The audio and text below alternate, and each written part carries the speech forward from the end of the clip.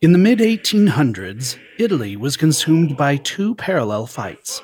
One to rid itself of Austrian domination, a holdover from the Holy Roman Empire, and the other for unification.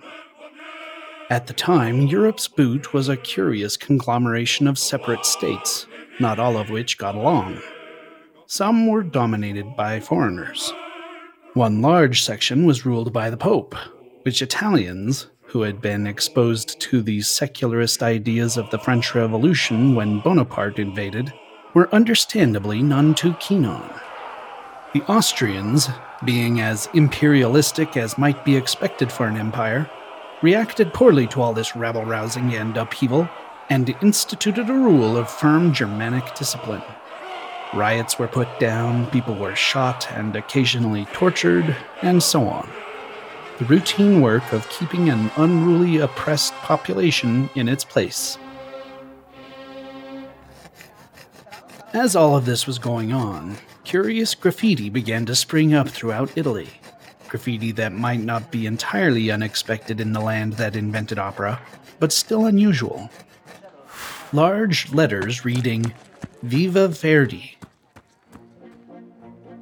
Giuseppe Verdi was the new big thing in opera, immensely popular, not least because of his rousing patriotic choruses that were taken to heart by the revolutionaries.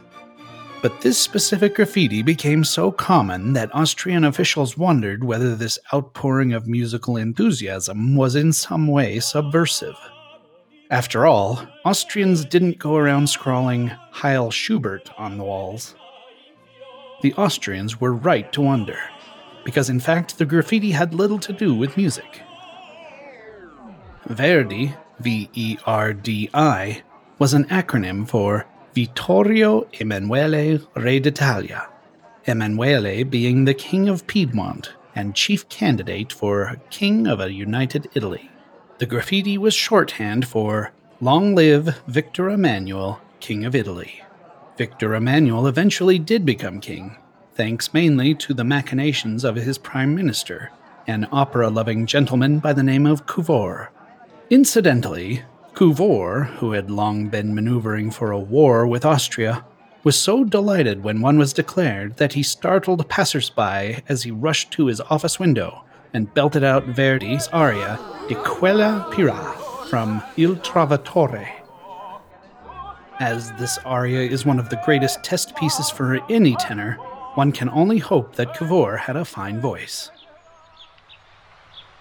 The notoriously grumpy Verdi, who fully supported the aims of those who had used his name for propaganda, became a deputy for the new Italian parliament when it was formed, but simply voted as he was told before giving up in disgust and returning to his farm, where, to the end of his days, while producing gorgeous and dramatic music, he sullenly insisted on giving his occupation as farmer on every census.